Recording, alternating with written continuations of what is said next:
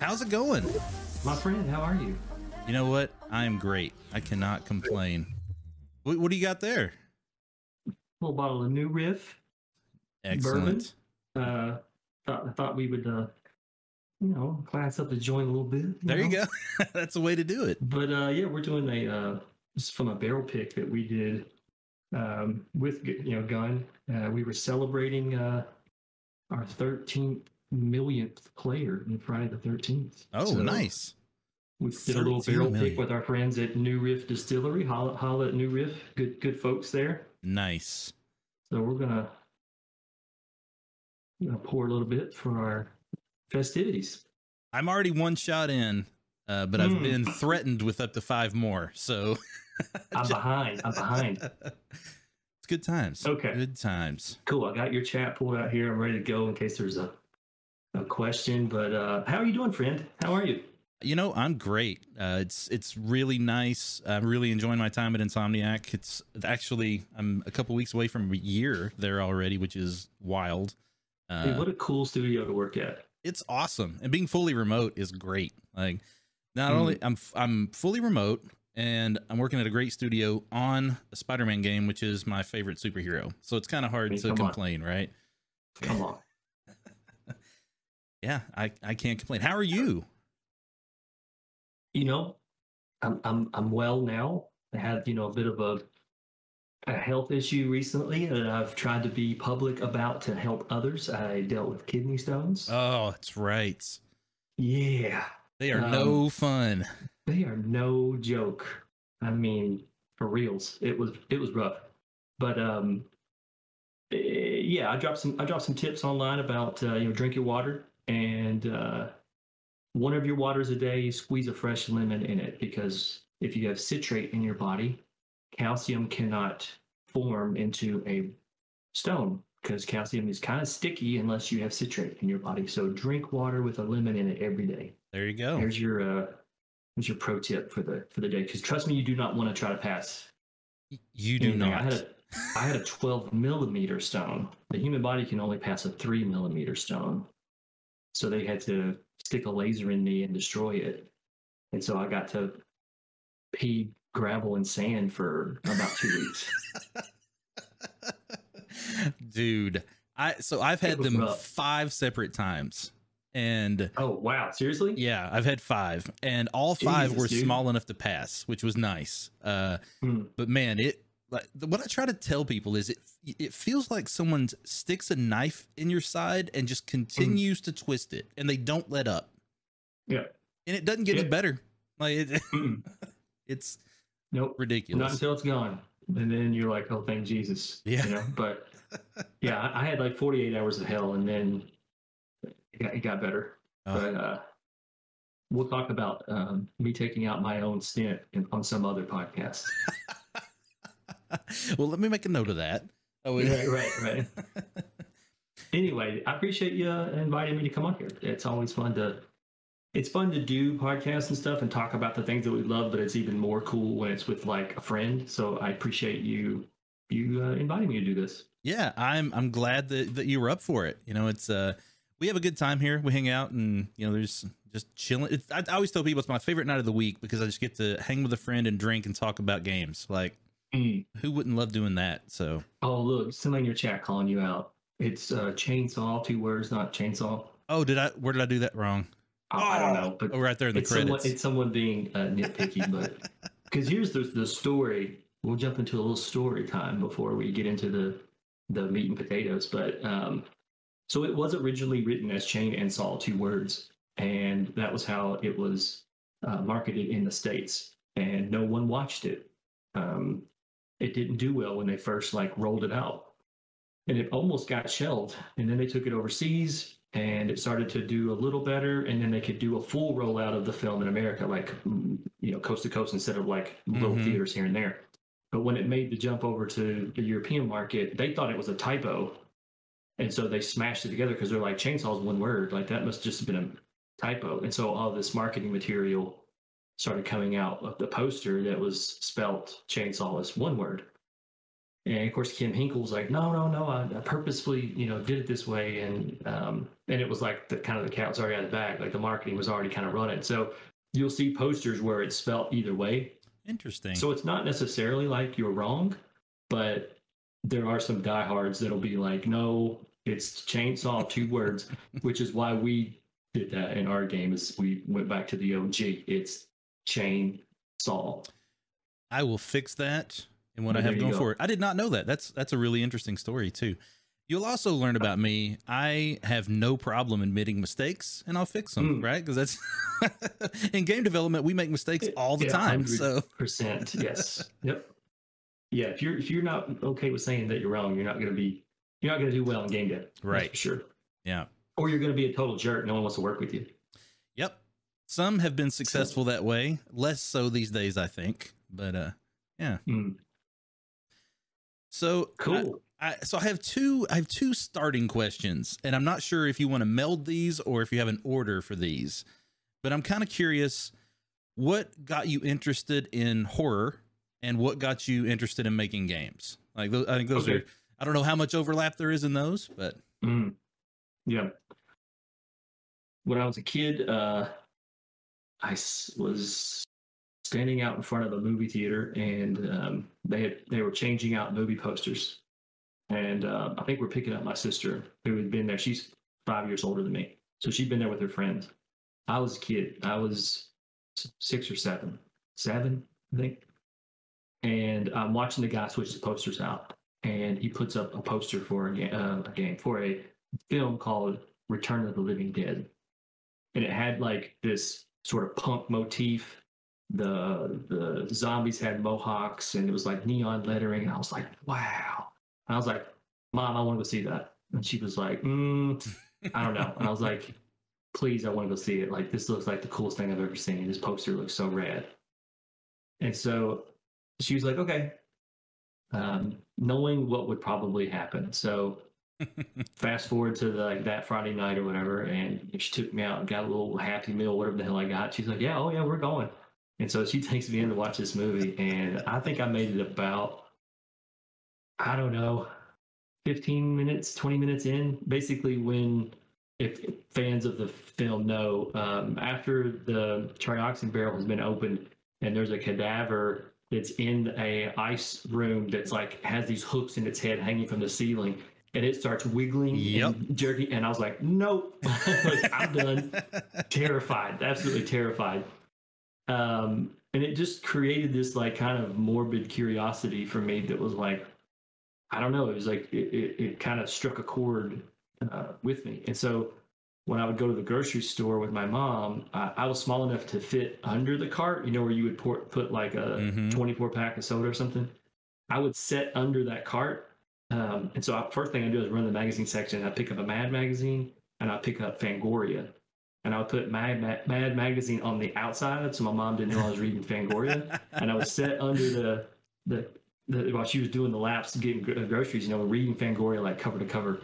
And it became like this, I don't know, like I had to figure out the magic trick or something. Like how can they do this? Like what are the tricks to make people scared? And so I learned about Tom Savini, and I just learned about like practical effects and what films are scary and why. And it just, it kind of became a thing that I just enjoyed watching, and it solidified during that time period. So now when I try to watch like modern horror films, like they don't grab me the same way. So I think there's like some nostalgia that's like mixed in for me, that like I try to watch something new and I'm like, I mean, The Conjuring, like, I know it's scary and people think it's really good, but it's like so slick. It's like so the production value is so good that I don't know, I get disconnected from it, and I want to watch like trashy, bad horror movies on Shudder. Like I just keep going back to that, and then I fell in love with giallo movies, which are Italian horror films. That's what created Western slasher films. So I fell in love with that because it was like, wow, this is the DNA of what led to slashers. So anyway, it's kind of been a lifelong thing. I wouldn't say I'm like a massive horror head and all I do is watch horror movies. Like, that's not the case. I watch a lot of everything, and same for the video games that I play. I don't just play horror, I play a lot of things, but I do tend to come back to it. It's kind of like chicken noodle soup or something. It's like, yeah, I'm gonna sit down and watch this horror movie. And your second question was, how did I get into game dev? Is that what you said? But before we go on to that, I want to ask a couple of questions about what you just said. So Yeah. I have a general question. I'm always curious about this. And when you pick up the magazine, right, and you're looking through it, how do you read a magazine? Do you start at the beginning and read through? Or are you like me and not normal, where you have to look at every page first to make sure that you find the most interesting thing to read first? I think I open straight to the middle. And then I kind of just flip back and forth real quick to find something that grabs my eye. And then I kind of hone in on that. And then I read that. But, I was such a young age then. Like, if the word was more than 4 letters, I was probably like, what's that word? And so I would just sort of skip past it. And it was more like the pictures and seeing the like behind the scenes of how did they make an American Werewolf in London? Or how did they make, like all these scenes? Because Fangoria was a good mixture of a lot of great behind the scenes sort of images of how they. It's magic, right? That's what it was. It was scaring people is misdirection and magic tricks and using these very crude tools to like make an effect look so real, on the screen. That what you don't see just below the frame is like some guy with a Windex bottle full of like red food color water spraying it. It's like just stuff like that I was like, this is fascinating. Yeah.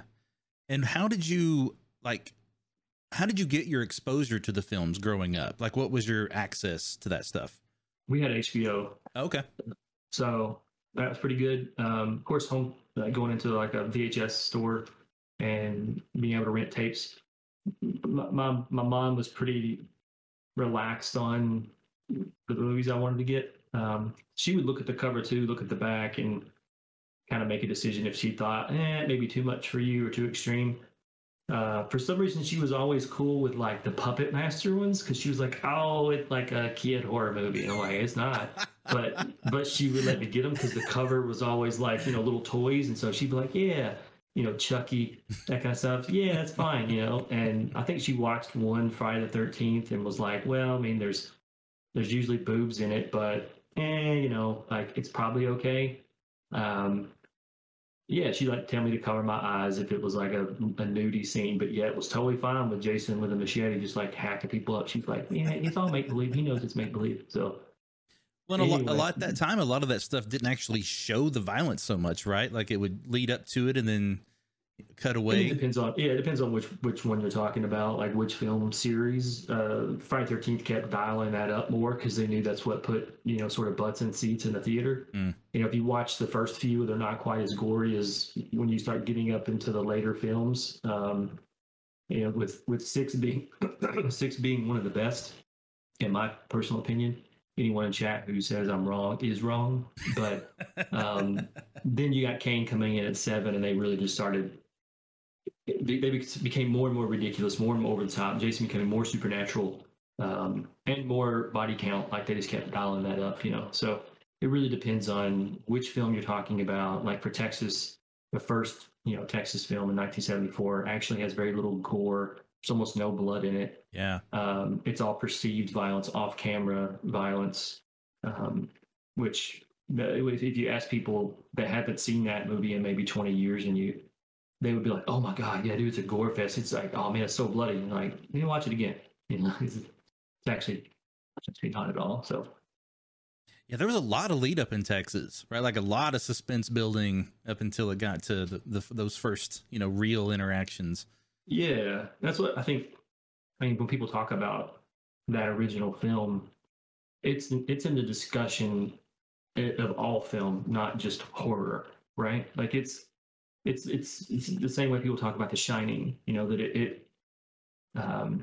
it's good filmmaking. It's not just, man, that's a good horror movie. Like what Tobe Hooper did. No one had seen before. No one had seen that kind of storytelling mixed with brutality and this like the oppressive heat of Texas, like capturing all that on film. No one had done that, like in an unflinching, unnerving, never look away, longer cuts, not scared of wide shots on things. Not Scared of Silence. One of the first films you'll watch in the world of horror that doesn't have much of a soundtrack. Like there is audible sound, but I wouldn't call it music. You know, like there are things there happening, very ambient, very creepy things here and there, but there's also the use of there is no sound, there is no soundtrack that you're hearing at that time. So that's another thing that you didn't see in a lot of horror. There was always a lot of, like from the Hammer films, you saw a lot where they wouldn't allow silence. It always had an orchestral sort of thing that came up under it. Always, like they wouldn't let something just sit there silently. You immediately heard strings, or you immediately heard, piano and stuff starting to come in, because there was this, like, I don't know, it was just some driving force that was like, you got to have a sound always to fill the space and keep the viewer like fixated on what they're watching, because if you don't, you'll lose them. And Tobe Hooper was like, nah, like my filmmaking will keep you glued to this regardless of what you're hearing.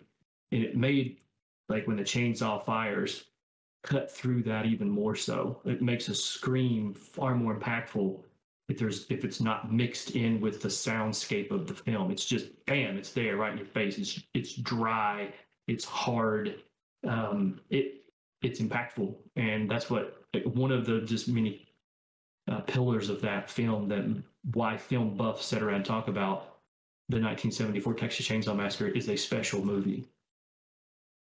That's awesome. Yeah, no, it's definitely, like, I didn't grow up a major horror fan. I actually had some pretty traumatic experiences with it when I was younger. Like, I'd go visit my dad in Texas, and we'd watch a movie late at night, and then he would go to work the next day, and I'd be home by myself. And that was scary. Don't get it twisted. The first time I saw Jaws, I had a waterbed, and I was like, no, like, I slept on the floor for like 3 days as a kid. My mom would come and be like, why do you have your sleeping bag out on the floor? And I'm like, I just want to act like I'm camping out, Mom. And she's like, okay. And I'm like side-eyeing my bed, like, Jaws is in there and he's going to kill me. You know? Coming out of the waterbed. Yeah, exactly. I didn't say I was a smart kid, right, but yeah, don't get it twisted. There was trauma. But that trauma, like, forms you. Like, when you're in your raw state as a kid, when you're the clay being molded, you need a Jaws in there to form you, turn you into what you are. Friday the 13th was my big one. That was, and I grew up in the woods of Kentucky, so it was like it was same, always very it felt like it was at hand. Anytime it was dark.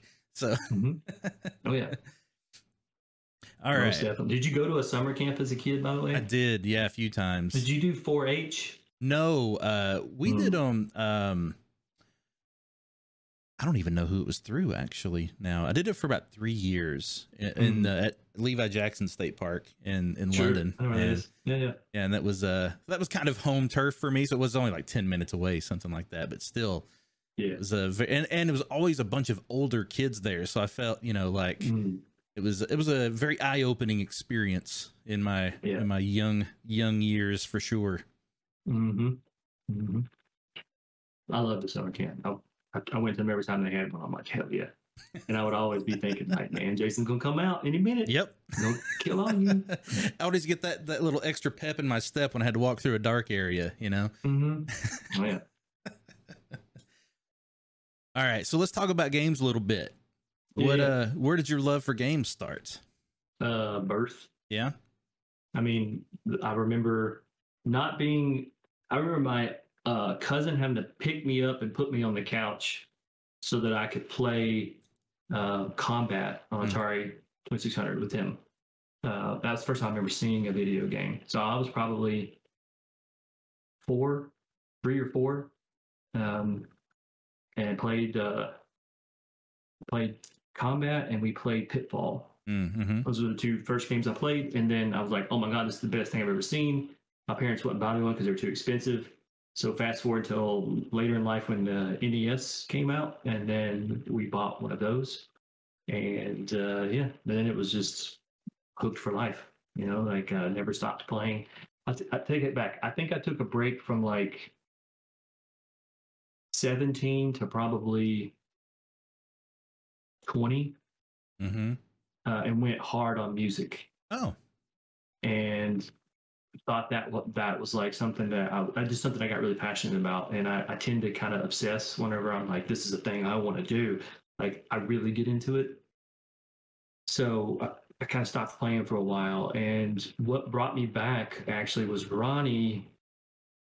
I think I played a few games, and I was like, yeah, because I remember I played like Team Fortress Classic and some other, like mostly PC games. I was a PC gamer after like NES, and then I played, like, we didn't have money to like keep buying all the systems, so my dad would let us rent one every now and then. So we rent like a PS1. We played those like Chopper Lifter, my Chopper games and stuff like that with my brothers. And then Resident Evil came out, and I was like, oh my god, like my brain couldn't handle it. It melted.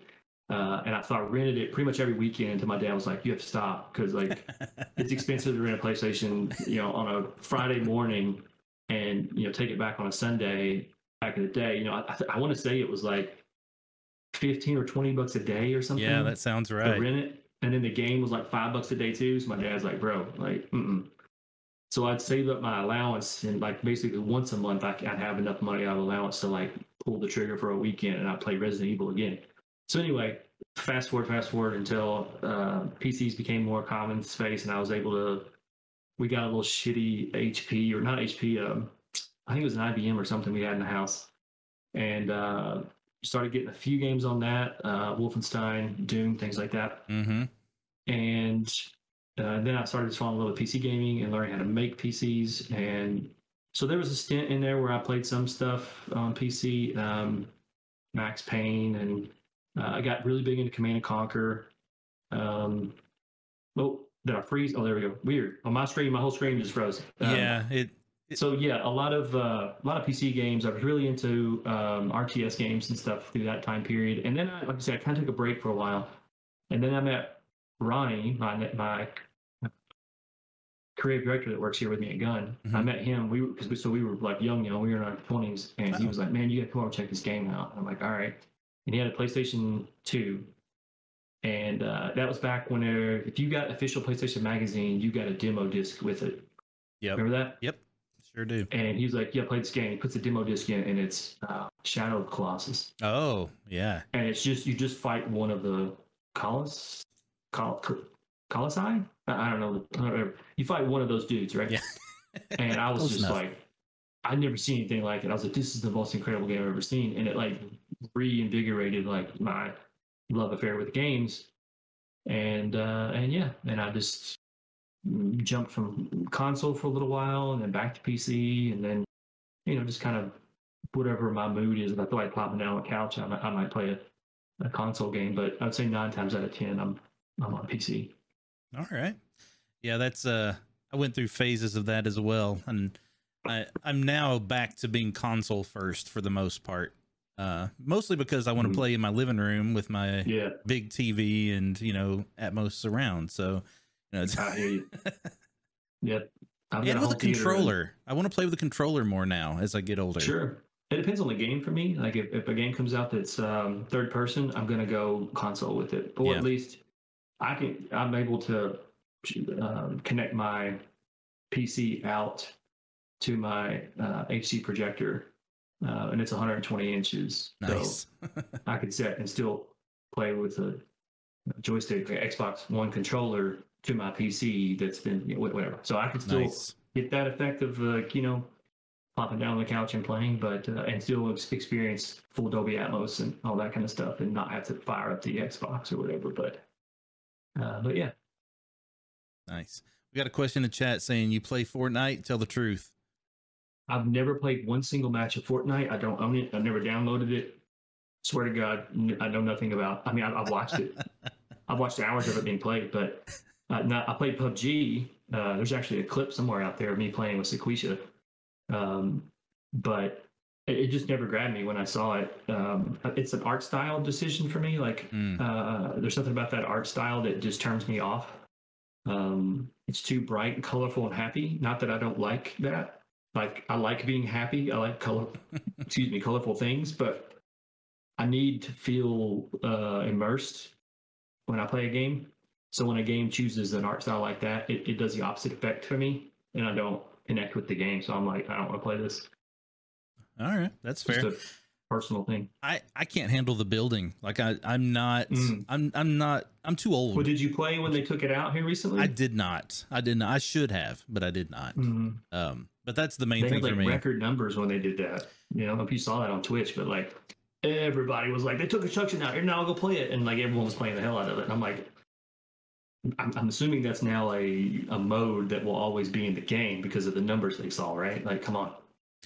It's interesting though, right? Like I'm surprised that they don't make that a permanent mode, and maybe they will. But if your numbers go up that much on removing a feature, which is kind of wild to me because it's the feature that makes it that's not the what feature. Fortnite was when it started, right? Like it wasn't that at all. And but that's another interesting thing about game dev is somebody has an idea internally and you like play test that idea, and next thing you know, like you've completely transformed your entire game to be what we know Fortnite is now, but that's not what it was before. Yeah, it was tower defense. And it was fun. Like that version of the game was fun back in the early alpha and beta. So. All right. So what turned your eye toward being involved in game development? Well, like growing up, I didn't know anybody that made games. Like I didn't even know how to go about that. Right. So yeah, me neither. I didn't know anything about it. But I started with, when I was in college at UK, I met a teacher there who on the side ran a littletiny.com that was dedicated to game reviews. Oh. And I was just telling him about how much I love playing video games. And he was like, well, and he was asking me about some game. I forgot what had come out. And I was like, man, I don't have any money. You know, I can't buy it. I was, broke college student. I got to save up. And he's like, well, if you want to come write for my website, you get free games. And I was like, I'm sorry, what? Yeah, what? And he was like, yeah, you play a game and you write a review, and then you get to keep the game. And I'm like, word? Sold. Like, okay, I'm in. What do I do? And he's like, all right, well, here's your first game. He's like, what consoles do you have? I'm like, I don't have any right now. Like, I'm a PC gamer. He's like, oh, okay. Then you can primarily focus on PC games. I'm sitting there thinking, like, dope. Like, it'd be a new Command and Conquer maybe, or nope. It's a chess game he hands me. And I'm like, bro, I don't know how to play chess. And he's like, you're about to learn. And I was like, and so I had to go home, and it was like a kid's chess game where you're like, it's like there's little mice running around. There's like cheese on the board and stuff. That was the lamest game. But for teaching you how to play chess, like if you were like 8, 9, 10 years old, like banger, like it was perfect. So I wrote my review and I gave it to him. He was like, cool, man. All right, you're on the team. Welcome to the team. I'm like, all right. And there was, I don't know, maybe 10 other guys, all about my age. And that's how, when I met Ronnie, because he was there too, right, writing for this website. How old were you? And roughly? 22 or 3. Okay. Something like that. And like that first year of being there, within the first year of being there, E3 came to be. They're like, because we write for this, you get a free ticket into E3, but you have to get yourself there and pay for your hotel, because we don't have that website didn't have a budget. And I was like, okay. And so like I worked at that time at a movie theater, and so I saved literally everything I had and sold an old guitar on eBay. Like I did everything to get the money together and put myself, get myself to E3, bought a plane ticket and flew out to E3. That was like E3 04, I think.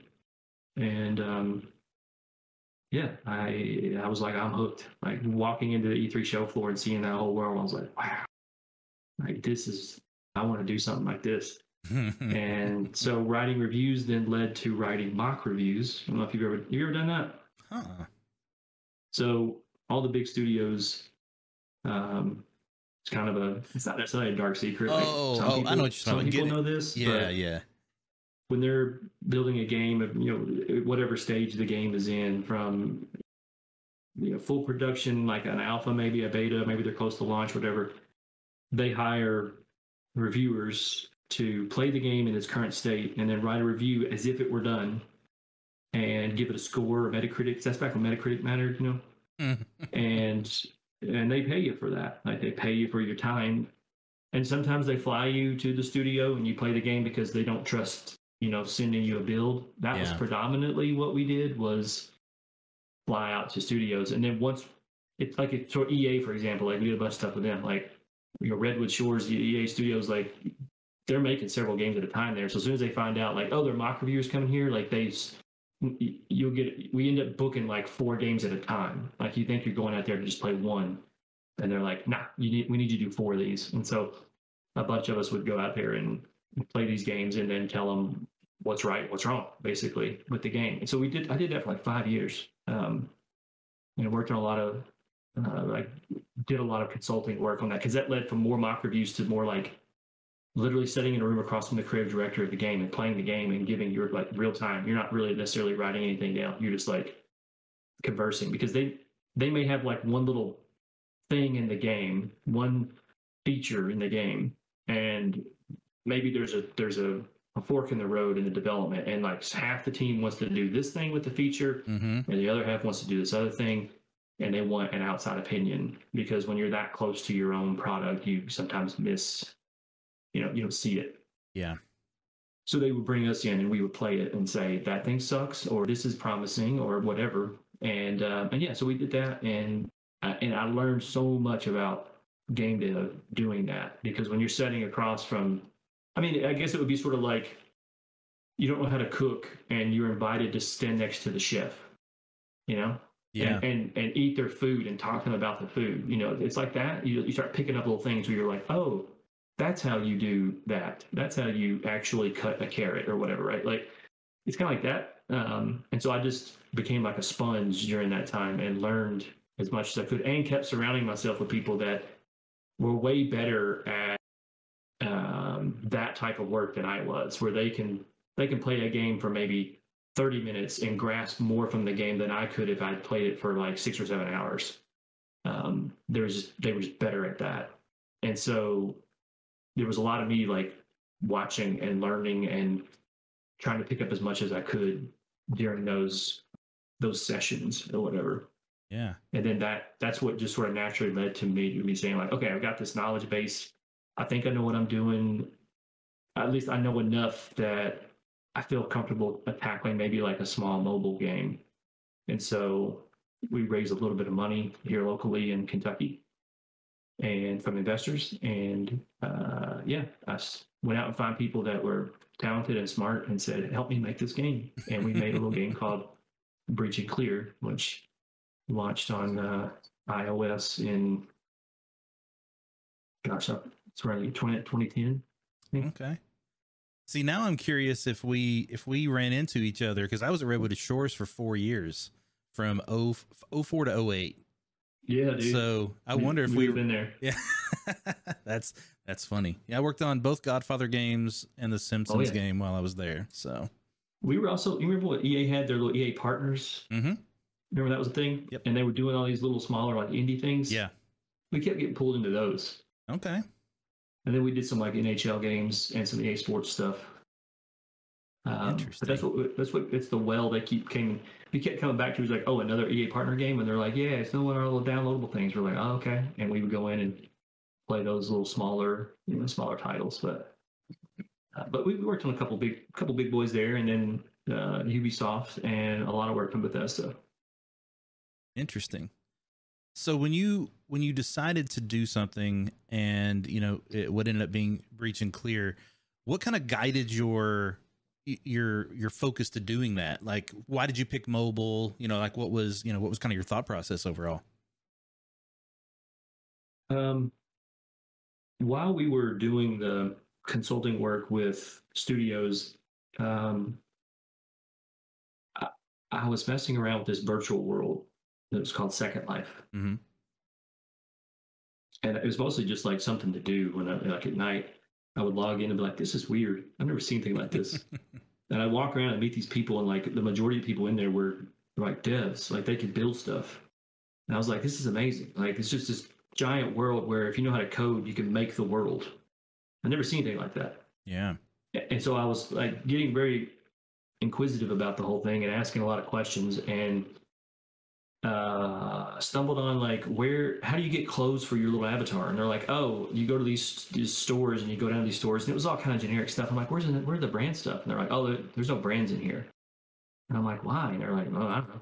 So I was like, all right. Well, I had a friend of a friend that knew somebody at American Apparel, the clothing manufacturer in Los Angeles. So via some email introductions, I ended up meeting the chief marketing officer for American Apparel. And I'm like, hey, there's this thing, if I can fly out and show it to you, I think you're be interested in it. And he's like, okay. And I scheduled it at the same time of E3 because I knew I was going to be out there covering games and doing whatever. So I fly out to LA and walk into American Apparel with a little shitty laptop. And I sit down, boot the game up, and I show them how it works. And I talk them all through it. And I'm like, we should build a store in here where you can buy stuff. But since it's all online, like you could click a product in the virtual world and you could either buy it in the game, but if you right click it, you could buy it in real life. Like you could just launch a web page for the exact same shirt. You could buy it for your avatar or yourself. And they're like, that's the coolest shit I've ever seen. And I was like, yeah, it's pretty rad. And they're like, let's do it. How much? And I'm like I had no idea.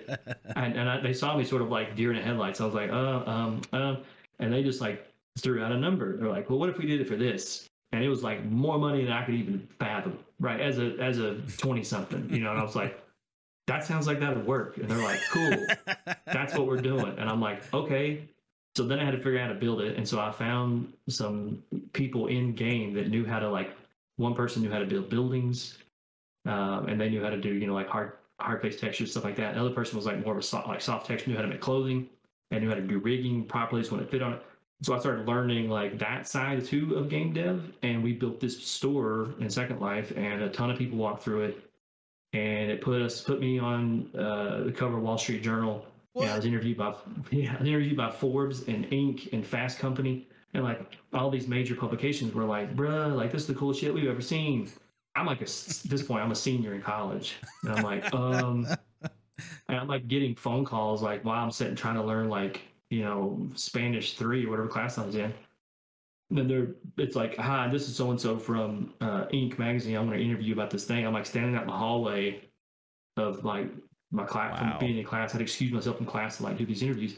I was like, maybe school's not for me. Like maybe this is the thing I should be doing instead.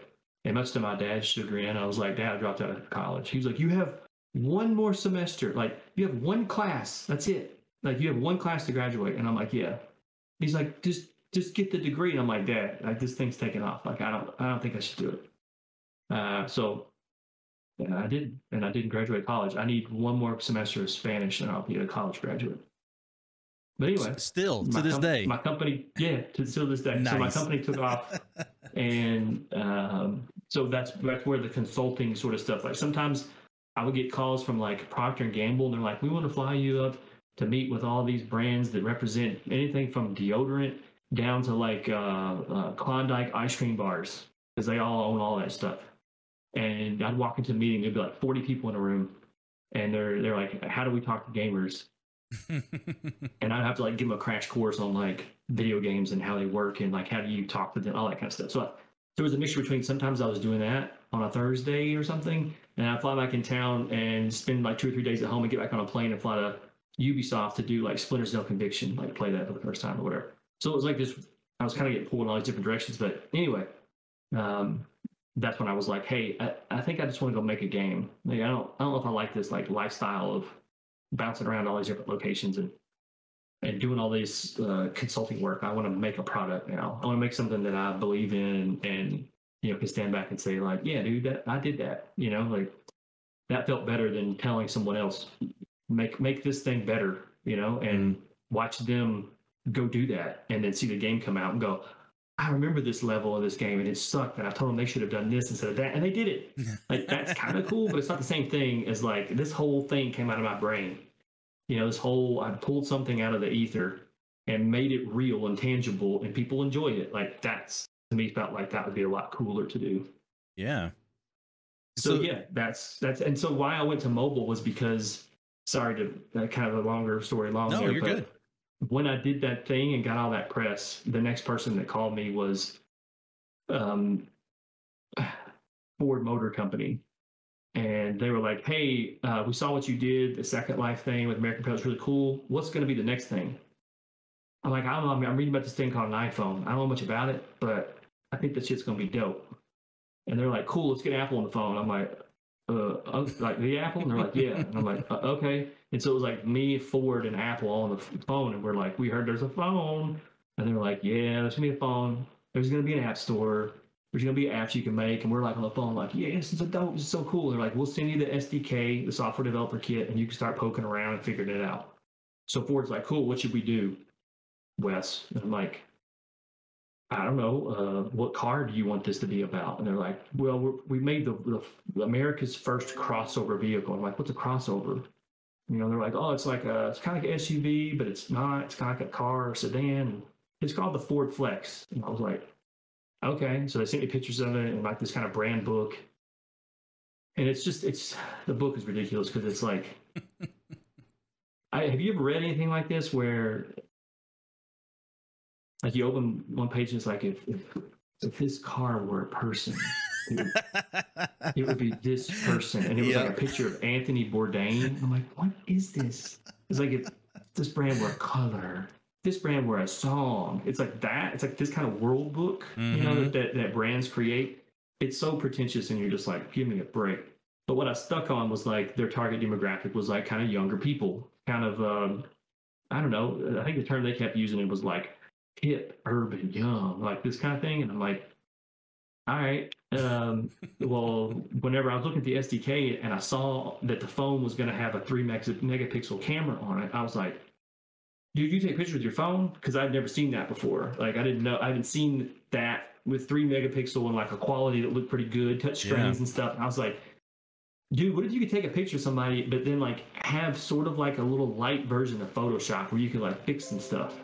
And Ford was like, that's what we want. And I was like, okay. And so here in Little Lexington, Kentucky, like me and this other developer, Nick Warner, and I sat down, it built this little app that was like a photo app long before all that other filters and all the Instagrams and all the other stuff that's been out there. We built the first vehicle app, like automotive, and the first photo app. It was for Ford Flex. What? And it came out in the App Store like pretty much like 2 weeks after the App Store launched. And so I got to know mobile. Like I got to kind of understand it and how it works. So here I had this like some knowledge of game dev and like understanding how games get made, a pretty thorough knowledge of like the iPhone and iOS and like looking under the hood and understanding that. And I was like, let's take those two things and put them together because I could probably raise a little bit of money because it doesn't cost a whole lot to make an iPhone game compared to making like a console game. Yeah. And so I think I raised like $1 million here locally, and the game that kept resonating in my head, I was like, why did they change Rainbow Six? I loved Rainbow Six. Don't get me wrong, Rainbow Six Vegas and Vegas 2. I don't know how many hours I have in that game on PC. I love it though. I played the absolute shit out of it. But I kept saying to myself, why isn't this like the old Rainbow Six? Like Rogue Spear and like those Rainbow Six where you plan, you know, where you see a top-down view of the map and you can pick where your team is going to go. And you can have up to like 3 or 4 teams of 4. And you can just either simulate it, like set them all up, tell them like walk to this corner, throw a flashbang, wait 3 seconds, then go in. Like you can set all that up and then hit play and watch your plan. I was like, why does that not exist anymore? And everybody I talked to was like, oh, because players don't want that anymore. You know, even Ubisoft, even, you know, Red Storm that we went to and hung out with, they're like, yeah, it's like people want stuff that's like faster. They want now kind of stuff.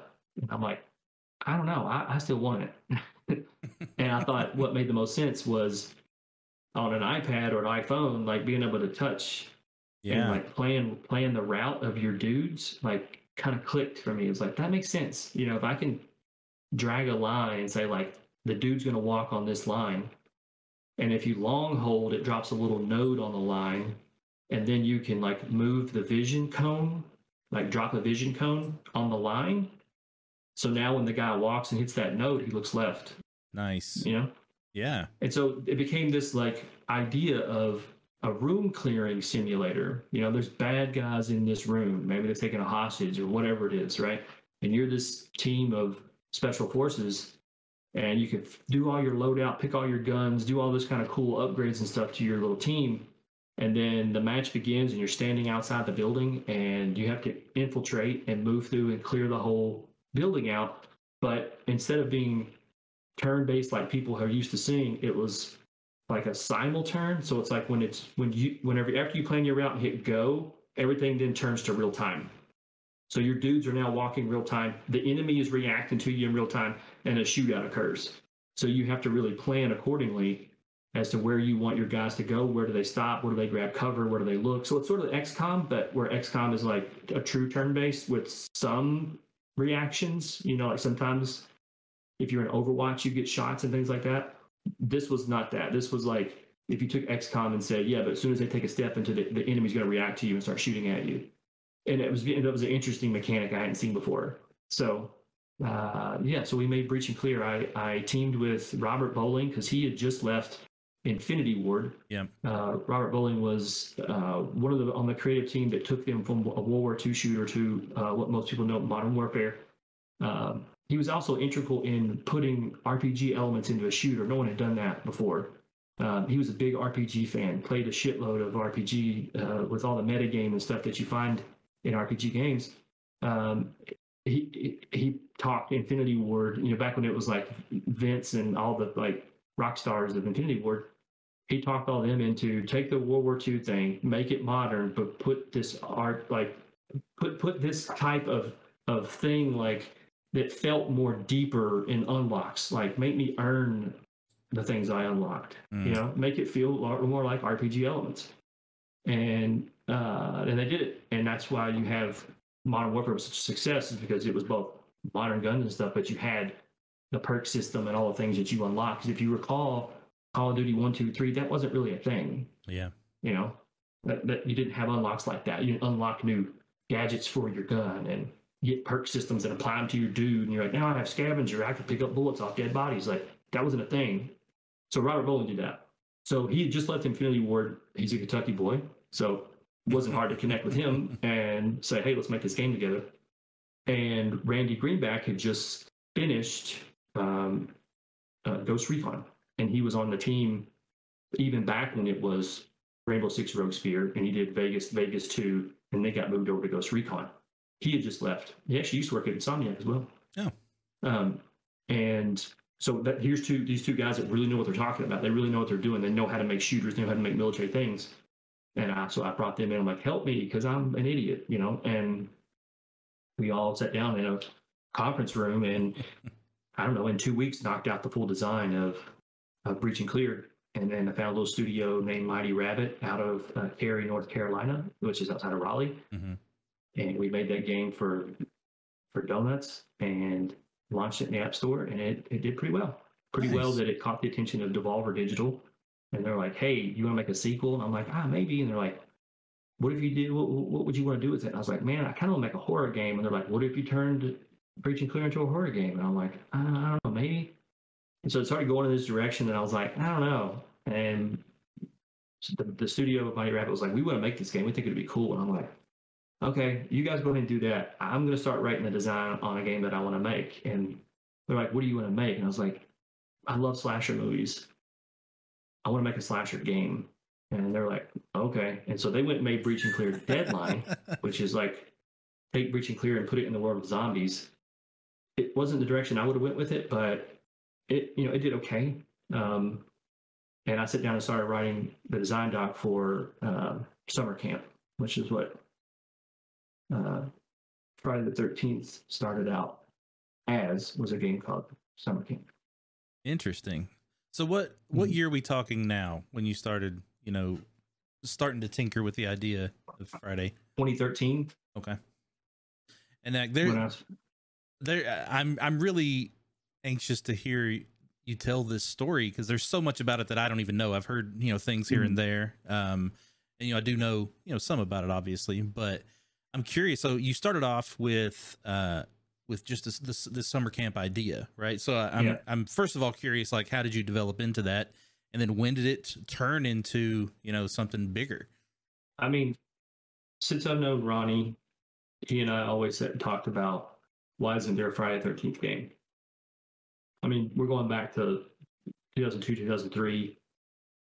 And we kept coming to the conclusion that, of course, there was the NES game, but we're like, but why is there not a game where you get to be Jason? Like, why is that not a thing? Mm. And we kept coming back to, well, it's probably because like multiplayer is not quite where it needs to be. Home internet speeds aren't quite where it needs to be.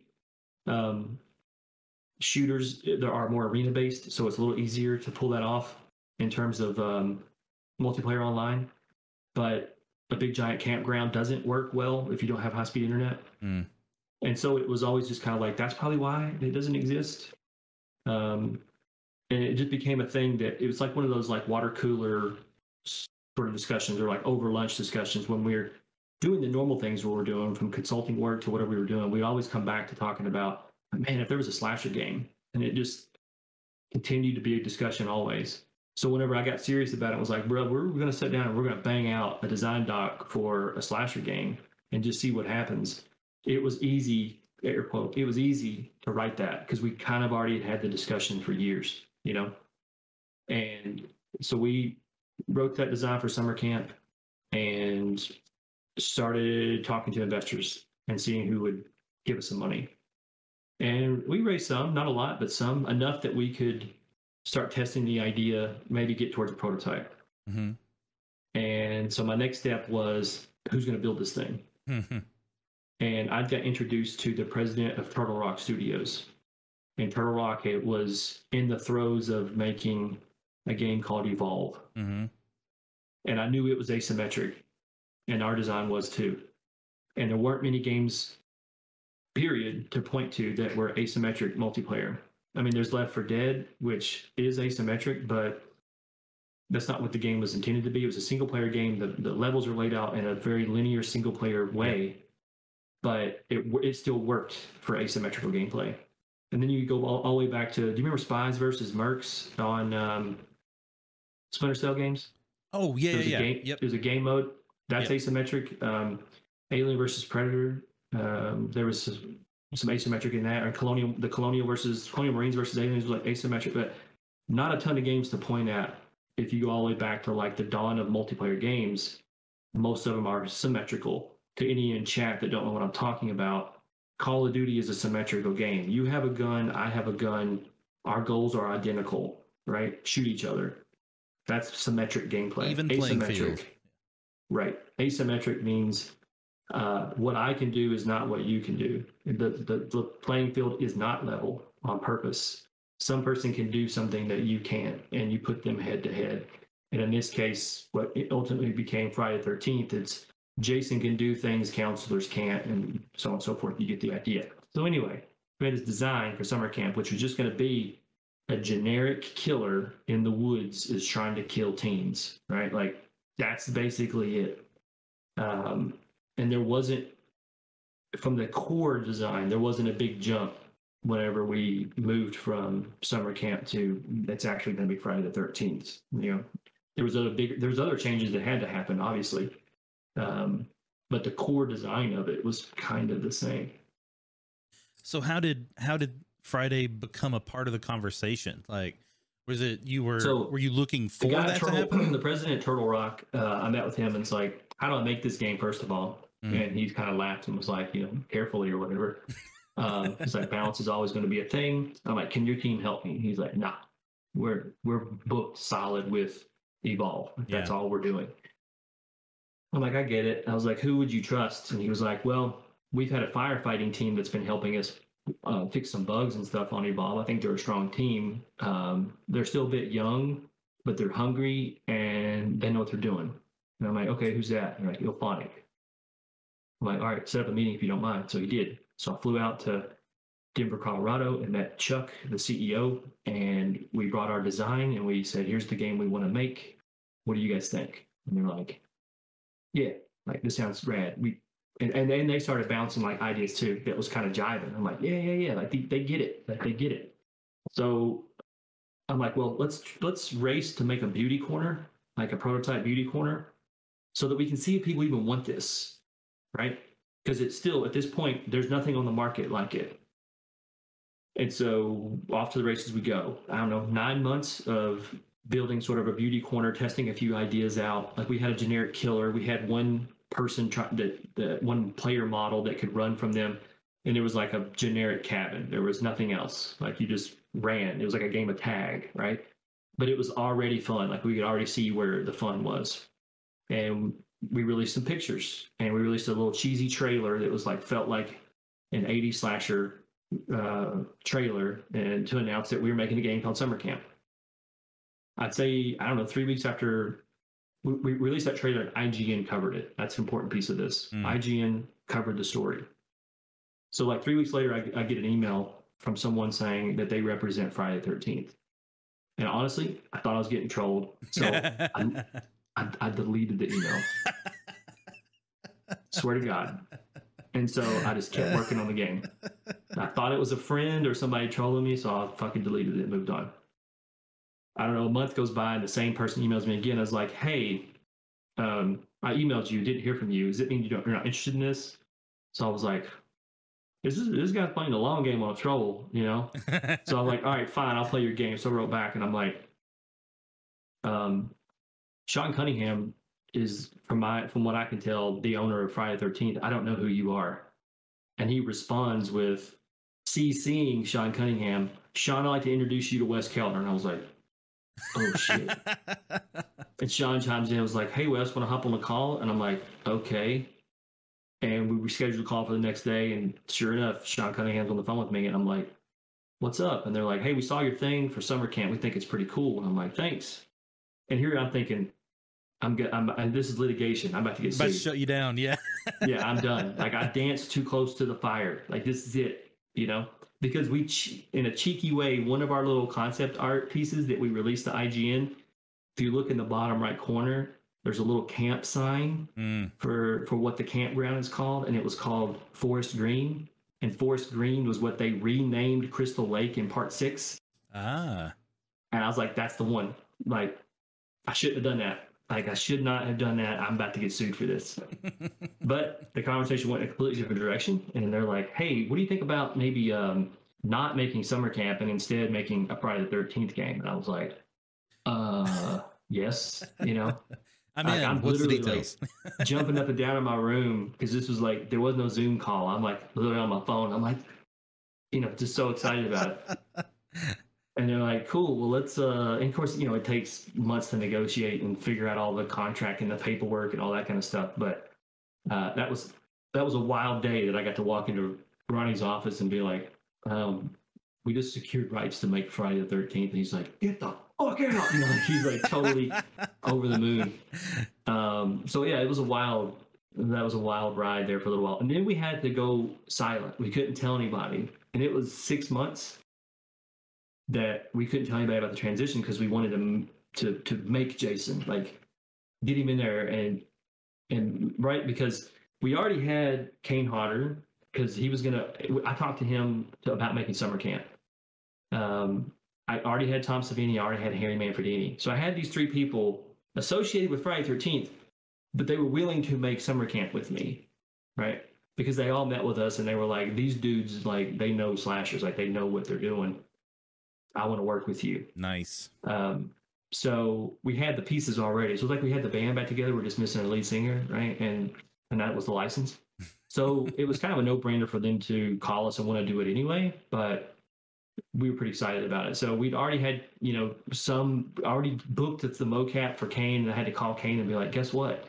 You get to be Jason again. And I mean, dude was nearly in tears how happy he was to don the mask again, right? Because it was taken from him for Freddy versus Jason. Like they gave it to some other guy, and I don't think ever got over that. Because in my book, like that's Jason, he's Kane Hodder. So that was a surreal thing, is to book the mocap studio, walk in. I'd met Kane several times. We'd had dinner talking about summer camp, but this was different, right? Like it's walking into the mocap studio. No one knows this. It's just we know it, that he's going to be Jason again. And he walked in with his Part 7 mask that he wore in the movie. And he walks in and he's standing there in the middle of the mocap with all these stupid balls all over him, right? You know, for the mocap stuff. And I'm standing there and we got cameras on. There's 190 infrared cameras in the room that like record his movements, right? And there's a screen, 2 screens that are set in front of me. And one of them is the real-time camera feed of him, and the other one is the 3D model we had just created like 2 weeks before of Part 7 Jason. And when he moves, you can see it in real time. The 3D rig moves, right? That's awesome. So I know what's happening.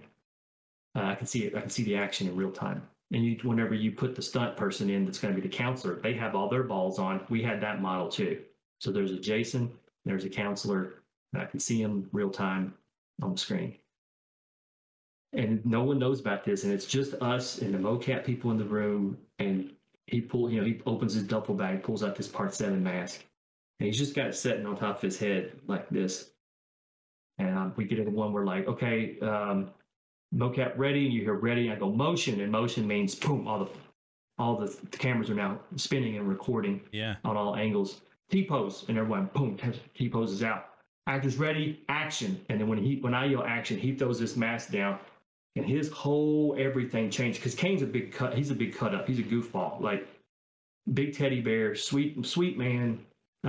He's a big goofball, likes to crack jokes all the time. So he's up there like cracking jokes, we're like T-pose. He's like, I got your T-pose right here, baby. Just like really being goofy, And then when I go action and he drops that mask, I can't tell you what happened in that room. It was fucking insane. Like he was Jason immediately, even with his stupid outfit on, even with these little balls on him, his whole body language was Jason. Just I've seen it on film, but to see the transformation in real time, it doesn't sound like it's much. When you tell people like Kane was the best Jason, when they're like, it's Jason Voorhees, this guy walking around, it's a guy killing. It's like, sure, it is all it is. You're right. But it's when you see it with your own eyes in front of someone, and you're controlling the killer. You're standing in front of them, and you're yelling at them to get the kill that you want, to get the grab that you want, to get the performance that is in them and that you want to be shown in the game. Yeah. It's surreal, dude. From the little dude in Kentucky that right that doesn't have a college degree, and I'm directing Kane Hodder, telling him like, stand up harder, or whatever. Man. But to see that moment when he threw that mask on and become Jason was, I'll never forget it. It's etched in my memory like forever as like, that's the coolest shit I've probably ever done, like ever. That's being a part of that. That is super cool. Like not only even on top of all that, being like a lifelong fan as well, right? And just like, how did you not cry for real? Like that would be a really emotional moment, Yeah, I mean, it was very, because also like in the direction, when you're directing mocap, it's very go, go, go. Time is money. Get the shot you need, move to the next shot, because you got a shot list that's like pages and pages, right? Yeah. Every animation in the game, you got to mocap it. And so it's like you got a pretty thick schedule. You got to get to the thing. But that first time, like I felt the feels. Ain't no doubt about it. Sure that you did. Ain't no doubt about it. And then to leave that on that high of like, God, that was so fucking cool. Guess what? You can't tell anyone. Right. Yeah. It's just yours. It's your moment. You got it. You had it. And now don't say anything to anybody. Can't even tell me you're working on the game. Couldn't tell me. I didn't even tell my parents. Oh, man. I'm just like, yep, we're making a game called Summer Camp. And then finally, when we got all the Kickstarter stuff put together, because we knew we needed more money. Like we had to have more money. It's Friday 13th. Like Summer Camp was going to be like a, I don't know, $3 million game or something. Right. We needed way more than that to make a Friday 13th game. So we put the Kickstarter together, and so we had to keep quiet until it was time to launch all that. So it was like simultaneously, like, guess what? Summer Camp's actually Friday 13th. Jason's back. Kane is playing Jason. Here's our Kickstarter. And it was just like, oh.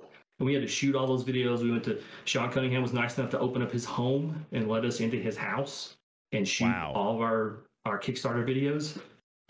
Got all the talent there, got everybody there. Tom Spinney, everybody was there. And we shot all those videos there at his house, and then had to sit and edit them for, 2 months and get everything ready and prime the pump to drop it all at once and get everybody excited to maximize. Because when we met with other people who'd done Kickstarters, they're like, hype is everything. Yeah. Like you got to hit as hard as you can possibly punch, like swing hard. And I was like, well, we said on this news that we're Friday 13th.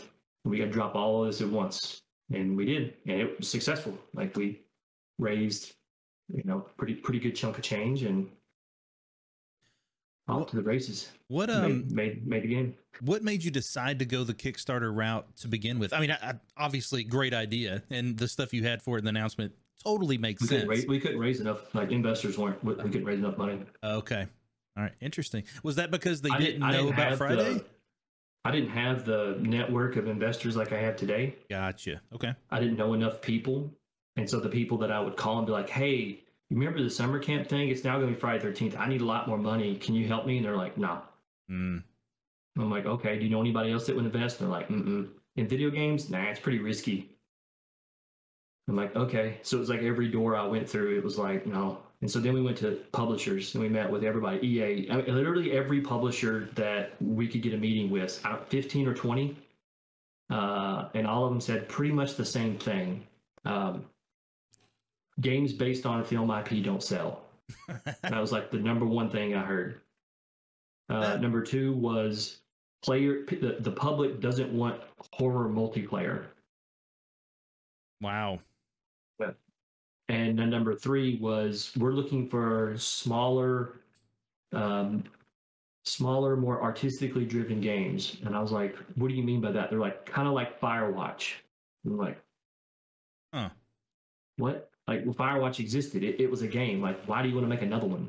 Like, well, it didn't take much to make it, and it was super successful. And you're like, good Lord, Only looking at ROI at that point, right? Like, it's yeah. So yeah, it was frustrating to get the door slammed from the investor side, to get the door slammed on you from the publisher side. Everybody basically telling you no, and you're hearing a whole lot of like, people don't want this game. And so you go back and you're sitting around with your team and you have to be the voice that goes, fuck them, they do want this. I know they want this. I want this game. And everybody in the room that was building the game was like, me too. I want this game too.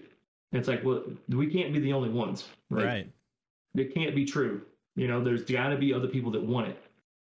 And if we can't get money from investors because they're too scared, it's too risky, and publishers are saying no because nobody wants this game, like the only logical step is go to Kickstarter. And if we do a Kickstarter and we don't raise enough money, then I guess people don't want the game. Yeah. But we crushed it. We killed it. We actually set a Guinness World Record. Did you really? Yeah. That's awesome. You don't have to buy those? Isn't that some bullshit? What? Yeah, they call me. They're like, dude, you won a Guinness World Record. I'm like, get the fuck out. I used to read that as a kid. Cool. Well, here's my mailing address. And they're like, yeah, well, it's like $300. And I'm like, wait, what? And they're like, yeah, you have to buy the award. And I'm like, I can kick rocks, dude. I ain't buying an award. Like, I don't have any money. I'm putting everything I have in Friday 13th. I ain't buying the stupid Guinness Book of World Records. Nobody reads that shit anyway. And they were like, all right, see you. But we did. We're in there. The digital version, we're in there. Interesting. So anyway, that's how why we went to Kickstarter. That's man, good thing it was a available thing at the time, right? Like, and that was pretty early when there wasn't wasn't a ton of Kickstarter stuff, big projects happening yet, right? Especially not in video games. Like we hadn't seen a lot in video games, so I think that's why we got that Guinness thing, because there wasn't a whole lot of other ones. I'm sure there's been a ton of other games that have just completely destroyed the numbers we raised. But at the time, we were number one, baby. That's awesome. Yeah. So what was development like? And obviously big Kickstarter. Now, did you have to grow your team? Like, what did you do to kind of move toward getting to the ship door? I mean, we didn't grow at Gun. It was the same folks. Mm-hmm. It was 4 of us. IllFonic could get a little bigger because we had more of a budget, but still a pretty micro-sized team in the world of game dev. We never got bigger than about 30 total. That's pretty small, as you're aware. To build a game from scratch, 30 people, that's not a lot of people, right? For all the moving parts, and we were animation heavy, So you have like 2 animators, which is unheard of. Oh wow! For the amount of animations we had, like that was shitty. Yeah, that's they were working round the clock. Yeah, you know? I bet. So how did you focus the development, and as far as like what did you want to see first, and like what we knew core? from the get-go, we were like, it's going to be fun playing as Jason. Everybody knows that, right? Like everybody agreed on both sides, IllFonic and Gunn, like that's automatically fun. It's a power trip. You know, here's what he's able to do. And at the time we only had like 2 abilities. We're like, put him on the shelf now. What we have to concentrate on is being fun as a counselor, because everybody's going to go, oh my God, you get to be Jason? That's all I want to do, right? And we were like, no, like you have to make counselor gameplay as fun, maybe more fun than being Jason. Well, odds are you're going to be a counselor, right? Exactly. Because if we knew that was the other thing we were designing the lobbies, is like, we can't set it where someone can just come in and say, I'm Jason, because we knew that the turnover rate in the lobbies would just be insufferable, and all you would see is like empty lobbies. So we're like, let's make it like a lotto, and you don't know until the match starts, and you're committed, you're in the match, and you have to watch the intro and everything, and then you know, like, oh shit, it was me, or it was you, or it was James, or whoever the hell it was, right? Got picked as Jason. But we concentrated in the early stages of you got to make counselor gameplay super, super fun. Yeah, like that has to be and so we spent, I don't know, 9 months on counselor gameplay, in pre-production, full production, testing the absolute piss out of making that fun, and going back to the paper design and like shifting and changing, and like they need to be able to do this, and then it was like, hey, what if they could do that, and so on and so forth. Yeah, but we knew from the start, like, they got to have vehicles. We didn't know what we didn't have like gas and battery and that kind of thing. We did have, you have to find the keys though. But people were in early tests where they could get the keys early, jump in the car, start, take off, and we were like, you need a little bit more time. Yeah, you know, because Jason is the dispersal agent, right? When he shows up, people like scatter like roaches when you turn a light on, right? Yeah. But people come back, they kind of scamper back to the objective. And so we knew Jason would be sort of patrolling the objective. So if you could really quickly find the keys, get in the car, and take off, you just removed one of the objectives. You removed a choke point. You removed the party, because that's what happens around the car, right? And so once we could see that, then that became like the genesis for, we need more party spots, you know, and it was the boat. And then it was, you know, the other pieces that, from fixing the fuse, the phone, and how the escapes volumes work. You know, the cops get called to a certain area, but you don't know where the area is. You have to, you know, wait for it to happen, and you got to run to it. And Jason again can show up and be a nuisance in that area. It was simple design. There was nothing about it that was complex. There was nothing about it that was like reinventing the wheel. You know, it's not a complex design of the game. We weren't brilliant. We're not geniuses. I don't know about that. What we were, what I can say we did was the simplicity of it. I think Matt on my team, before he started, like he wasn't with us when Friday 13 first launched. He was working elsewhere at Ubisoft, and he was a fan. He was a backer, everything. Like, and he said for him, he was like, that game became grilled cheese sandwiches for me. I'm like, what are you talking about? And he was like, a grilled cheese sandwich. He's like, it ain't a steak. It's not an amazing meal. He goes, but every time I've ever had a grilled cheese sandwich, it's comfort. It's satiating. It's warm. It's salty. It's creamy. It makes me feel at home. It makes me feel at ease. I feel comfortable. He's like, that's what Friday 13th was for me. And I was like, that's a really good analogy, because there isn't any frills, so to speak, with Friday. It's got its warts. It's got its problems. It's got bugs. It's rough around the edges. Sometimes it's janky. The car's janky. Some animations aren't as clean as we wanted. There's no starts and stops. Some of the blends in the animations kind of suck. It's adolescent in its production value. And I know all of those things. But I also know in its simplicity, there's some beauty in it. There's fun in it. there's comfort in it. There's a community that can be built around that kind of simplicity because anyone can figure that game out fast. But yet, some of the objectives, they don't automatically fall in your lap.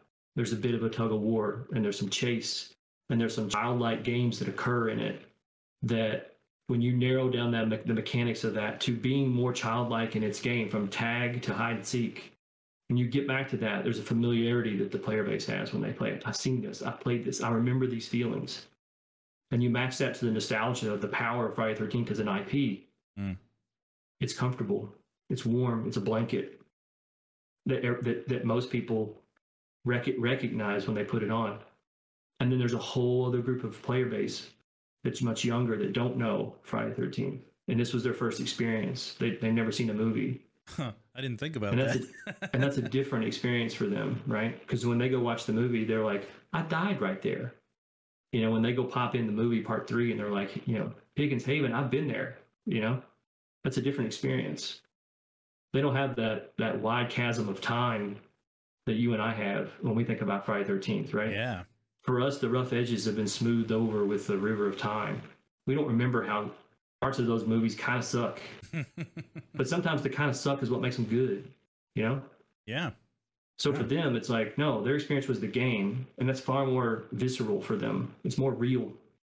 And I would argue they become a stronger fan of the series because their first experience was immersive and ours was linear. We were just an audience. We were just watching it happen to other people. It happened to them. They lived it. And they lived it in laughter with friends in a community, and they made new friends. That's much stronger than you watching it in your basement when you weren't supposed to. It's different. Yeah. Right? Yeah. And that's what I'm excited about with Texas Chainsaw. Because that film is an important film. And to other horror heads in the audience, in chat, I see them, I see the comments and stuff there. I know a lot of these people in here, they know that film too, and they know what it means. And they saw it as a kid. And they get to experience that same thing again that we did with Friday, where a whole new group of people are going to come in and go, I've never seen Texas Chainsaw. Or they saw the most recent one on Netflix or whatever. But they don't have a connection to it the way we do, but their connection is going to be different. Their connection will be far more real because they'll live it. Yeah. And then when they go watch the movie, they're going to be like, holy shit, this was exactly like that. This felt and looked and played exactly like the movie. And that's cool to be able to touch an IP and deliver it to a new audience, and introduce it to a new generation in a way that film can't do. Yeah. Man. That's why I like making games. Yeah. No, that's awesome. I hadn't quite thought about that some people will have never seen the movies before they play these. And so I'm curious, thinking about Texas, do you have a preference for people? If someone asked you, should I watch the movie first or play the game when it comes out first, what would you suggest? I would still probably suggest watch the film. Yeah. Because that film matters. I might say, wait and watch the other ones later. But the first one, the 1974 original one, watch it. Yeah. And then play the game. But it's not like a prerequisite, obviously. But yeah, I'd recommend it. All right. So back to Friday. Sorry, I kind of digressed. Yeah, no, that's great. I am curious about one gameplay thing with Friday. When you were, thinking about this initial design, thinking about how it has to be fun with the counselors, what overall match time were you thinking about, or was that what you started with? We didn't know. We had no idea about match time. We organically built a clock around what matches were feeling like during our internal playtesting. We knew we couldn't just let it go forever. You have to stop players because there would be people that would just go hide under a bed forever. So there's got to be an endpoint. And so we were, kind of always moving that around a little bit until we settled on a number that felt right. But so much of design was like where where each cabin was located, the distance between the cabins was roughly if you took the average stamina of an average, I think the most average player in our game that kind of was like right down the middle was like, I think Kenny Rydell, I think, had like he was kind of like a 50 out of 100 or whatever for like all abilities. So we kind of started measuring things against him, where the distance is, so when he takes off running in a dead sprint out from a window of a cabin, when his stamina hit 0, that became like he ran out of stamina. That was the general idea. Yes, it's Kenny 5 on. Okay, thank you, Subtiger. Appreciate it, but that was about where we would start thinking the next cabin needed to be placed. So we didn't want it to be like perfect. We wanted for there to be like a player to mess up, burn their stamina too fast. We knew what was special was when Jason was like right on you, and if you could get away from it.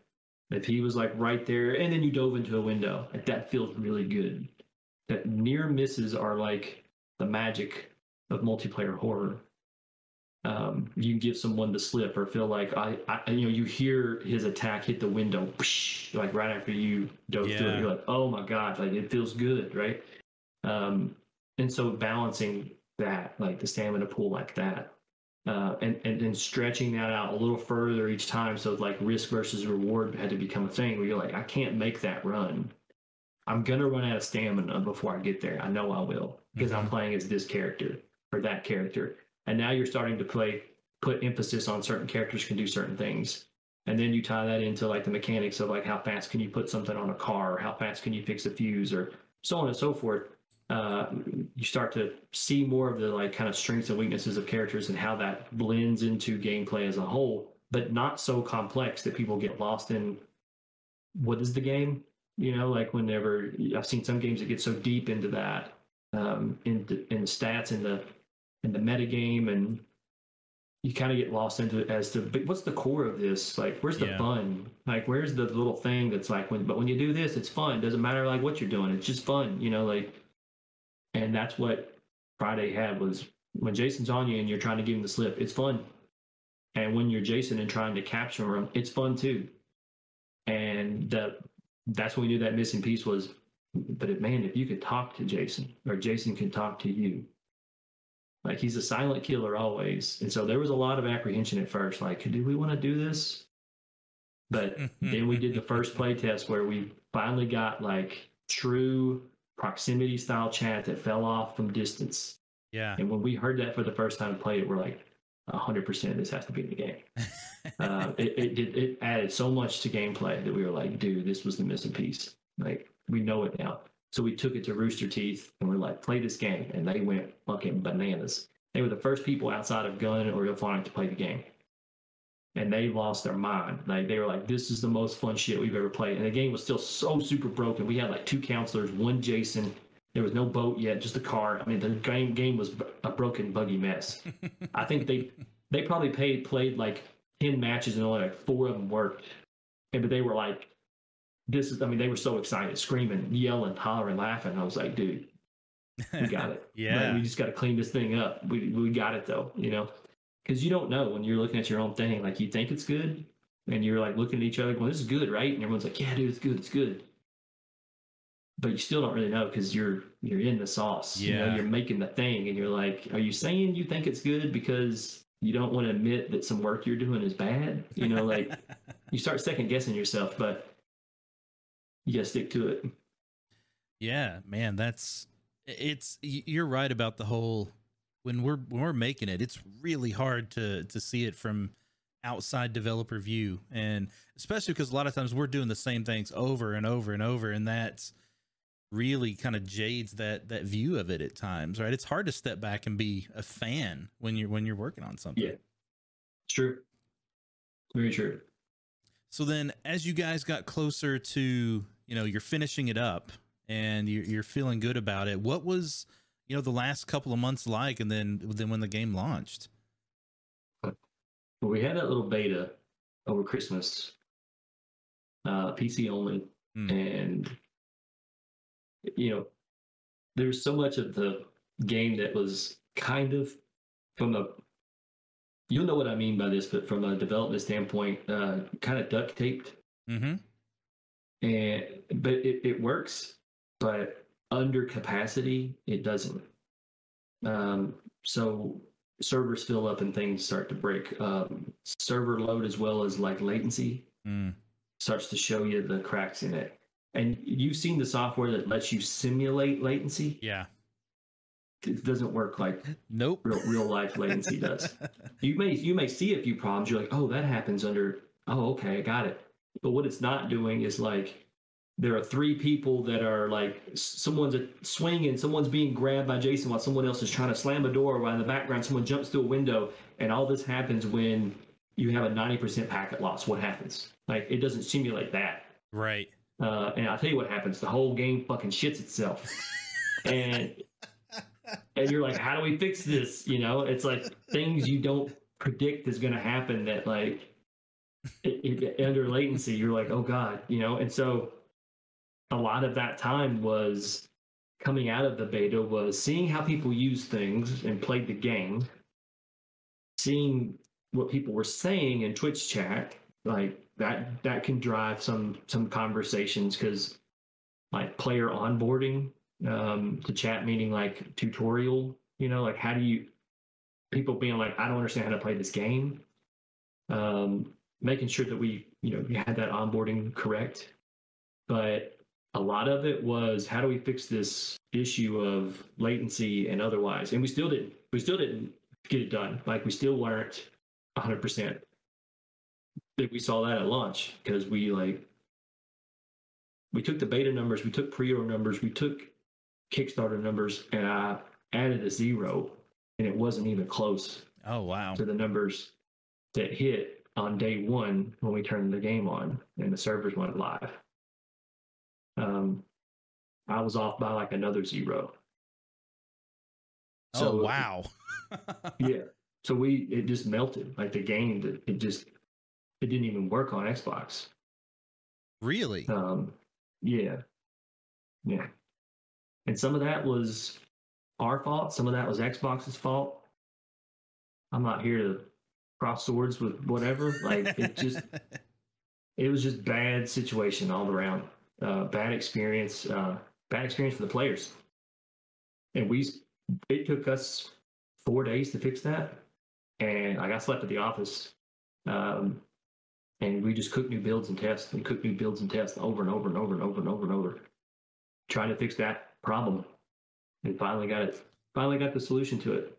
Had to get a Microsoft senior network person on the phone. Oh wow! And they're like, oh, it's this thing, and we're like, cool. How do we fix that? And they're like this, and through that joint effort, we fixed it and turned the servers back on. Now all of a sudden, hey, everybody on Xbox can play.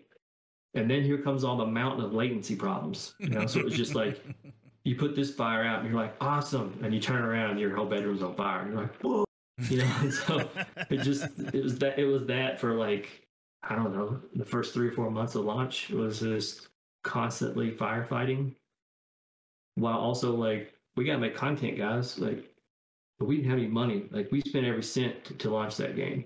We had nothing. Like the bank account was 0. Oh wow!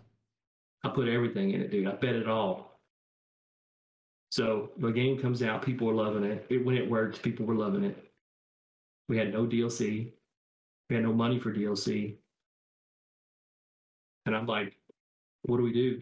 Like, I made a lot of good friends during that time because people that like from streamers to just people as friends would call me and talk to me, DM me, and they're like, bro, you need content. I don't have any money. And they're like, dude, your game was killing it. I'm like, I know, but I haven't been paid. And newsflash to anyone in chat, like it takes 90 to 120 days to get paid. Yep. So think about that. You launch your game, and you don't see anything for 3 months, maybe. Usually 90 days, right? It depends on the platform. Yeah. Depends on who you're talking about. Yeah. You may see a couple dollars here and there come in, but not the big boy money. Not the money you need for DLC. Right. So you're scrambling, right? You're eating ramen. You're Googling how much should I get for a kidney? It's like, what do I do? But we figured it out, and yeah, finally got some dollars in, and immediately started churning out DLC as fast as we possibly could. Yeah, and that's really hard to make new content while parts of the foundation of your game are rigid or are flimsy and need more support. You need to be fixing things, right? But that's the balance. That's the juggle, right? If you just focused on fixing things, you lose your audience. No one wants to play the game anymore. Yep. They moved on, because there wasn't enough content, wasn't enough new things. So it's that balance act between the two of like, fix these 10 things and let's get these 2 things new, and then back and forth and balance until you start to get a decent pipeline going. You start killing some of the bigger bugs, so you can be like, oh, thank God, I got that thing fixed, and let's move on to the next thing. And then you decide to upgrade the engine because you want dedicated servers. Because the version of Unreal that we were running on, dedicated servers couldn't run on it. Oh, wow. And we needed dedicated servers because everyone was playing. We had so many numbers. The numbers were huge. I mean, huge in the world of indie, not huge in the world of like Call of Duty, but sure. 150,000 uniques, 150,000 concurrents.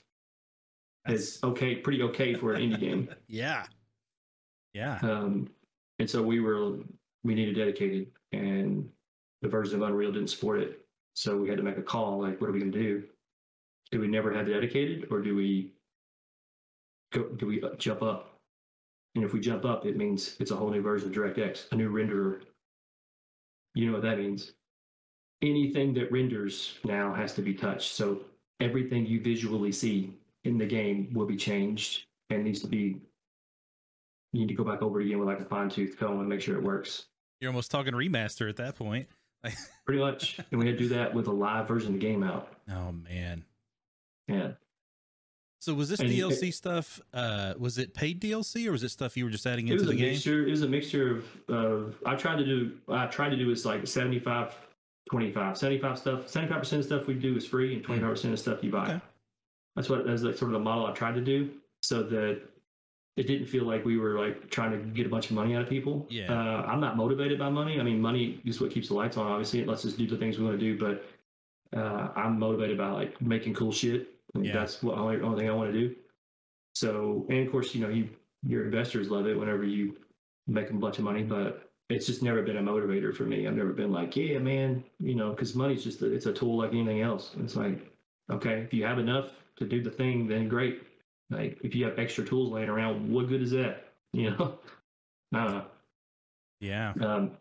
But anyway, that was a big call that I had to make, and it was a painful one.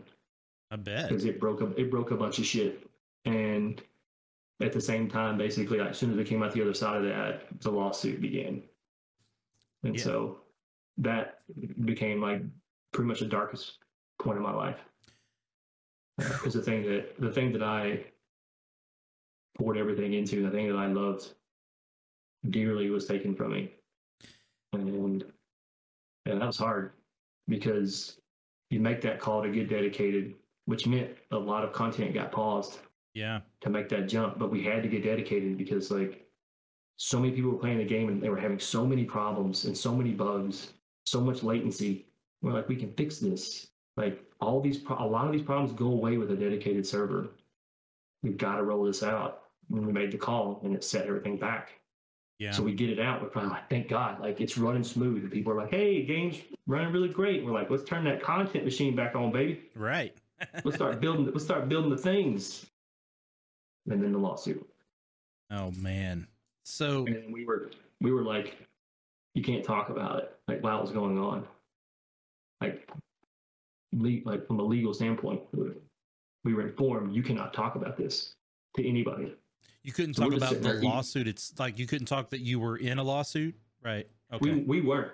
That's why we can't talk about it. Oh, I see. It's not our lawsuit. It's not our lawsuit. I see. It was against Horror Inc. and Victor Miller.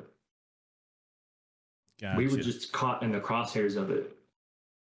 You know, we were making a product that had the Friday 13th name on it. So judge's orders were stop putting content in it because that would be seen as a new product. And until all this litigation clears up, we can't have anything in the gray. So stop. Wow. And you try to explain that to 10 million whatever plus player base. Yeah. But when you can't, legally you can't talk about this because you're not named in this suit. This isn't your suit, it's someone else's lawsuit. So you have to shut up. So I'm like, okay. So I just sit there and eat shit all day long. So you couldn't respond at all. We had a canned response that we were allowed to post. Gotcha. That's it. Man, that's wild. Like I've definitely never been in any kind of situation like that. I understood it from a legal standpoint because that makes sense. Like it's not our thing, but like we want to defend ourselves. We want to tell people what's going on. We want to say like this ain't us, but we can't. And but I get it. It was ongoing litigation. Like we could potentially hurt ourselves if we're like starting to run our mouth about it. Like we could get pulled into something. I don't know. Like it was a scary time. Like for everybody. It was, no one wants to have legal woes. You know what I mean? Like it's not fun. It kills the creativity of like the whole point of it, right? So it was just a dark time. It was hard. It was very hard because you not only do you want to keep making the thing that you love, the thing that you've worked on since 2013, you put everything you got into it, both like mentally, physically, and financially. Yeah. And you're told you have to stop. And when you want to like tell people what's going on, you can't. Man. So you're just like left to, your own, just figure it out, Man. So like I did everything in my power to keep servers going as long as we could. Money out of our own pocket to do that. I kept them going as long as it was like financially viable to do it because I knew players still played the game. People still loved the game. We fixed what we could fix, in terms of bugs, continued to reinvest in that because that's not free. Right. Like every month, for people in chat, the sort of industry average 10,000 per man per month is sort of the industry average, meaning there's one person working on your game, that one person gets $10,000 a month. Right? So it's not cheap to continue development, continuing to support a game, especially when your content pipeline's turned off. Yeah. Because when you think about DLC, a lot of that's where that's going, and that money's coming in the door, especially for smaller teams. For DLC, it's just turning around and paying the dev team to keep supporting it, keep building it, keep putting stuff in the game, because launch is not the finish line. Launch is the start. Yeah, absolutely. Especially in a game like that. Yeah. Right. So we've got about 10 minutes or so left. Yeah. But I've been sitting on a question from the chat that's probably now's the best time to ask that. And it was, if you could go back and redo Friday the 13th now, would you? Mm-hmm. Like, and go through all that stuff again? Well, I mean, like if you could redo it now, like today, go back and just remake the game, would you do that again?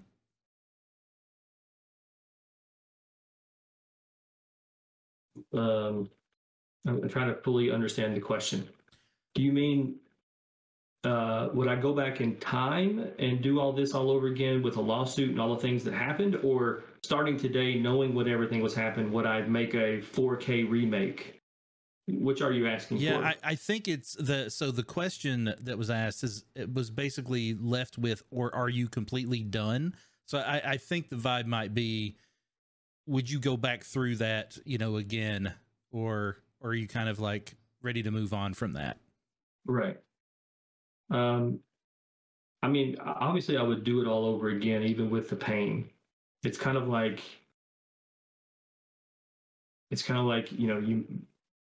you marry your soulmate, but they passed away from some horrible health condition. Would you do it again? Yeah, because it was still love. Like it was still an experience that not many people get to have. Yeah. I'd do it again, and I'd take the pain again. I probably would have redone some contracts.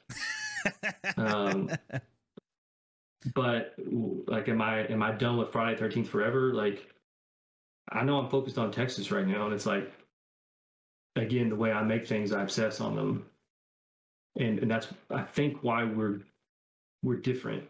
That's why when you look at a game that Gun makes, it's not like other games, even in the same genre. We're different, and it's because we obsess over the smallest things. And that kind of obsession requires complete and utter dedication to the subject matter, right? Like, you can't be half in, you gotta be all in. But I love Friday the 13th. Would I jump at the chance of the future to do something with it again? Probably. I'm a fan.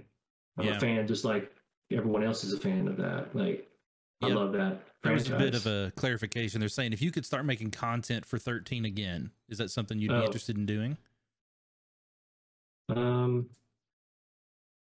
at this point. Yeah. You got a lot going on. I got a lot going on.